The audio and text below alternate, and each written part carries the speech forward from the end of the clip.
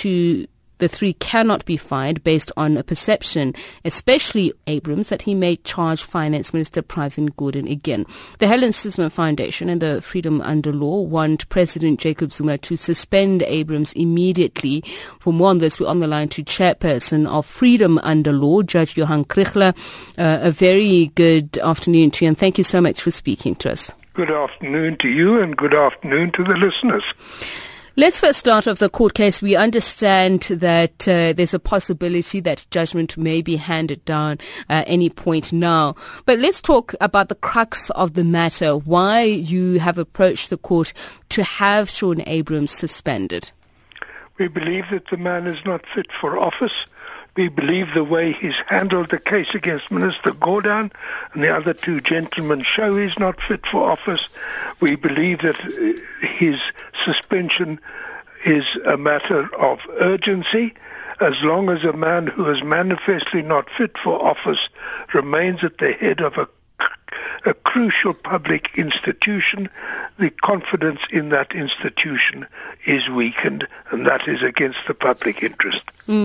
Speaking of the public interest, President Jacob Zuma has written representations, has written a request for representation from the three to say why they should not be suspended. Is that not adequate? Is that not indicative of the matter being taken seriously?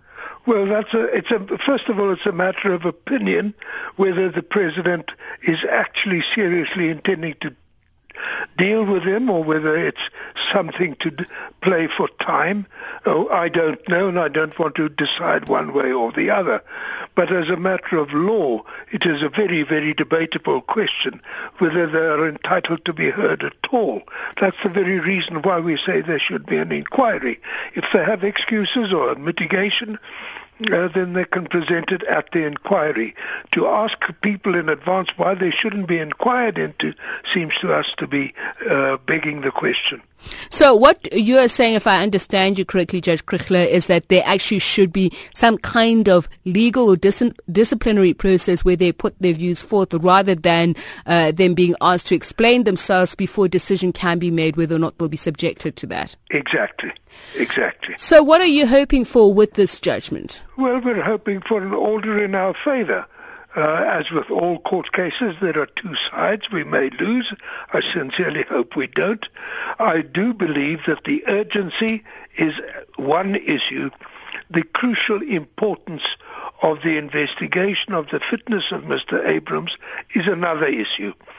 And quite apart from what the court decides on the urgency, that issue has to be determined quickly.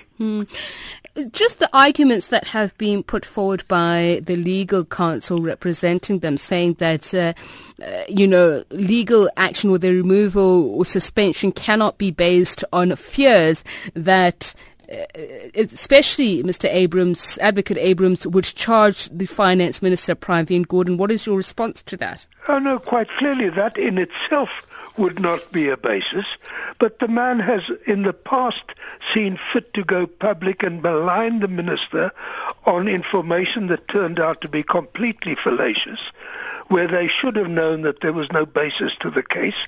In fact, there's reason to believe at least that some important people knew that there was no basis and that there was a document existing which showed that the minister was completely in the clear.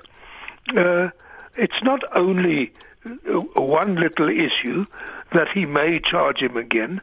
We believe that there has been bad faith in the past, bad faith that has caused the country untold harm, and we dare not run that risk again.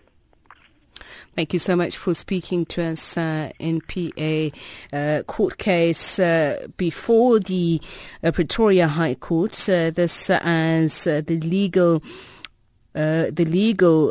representative for the three, Hilton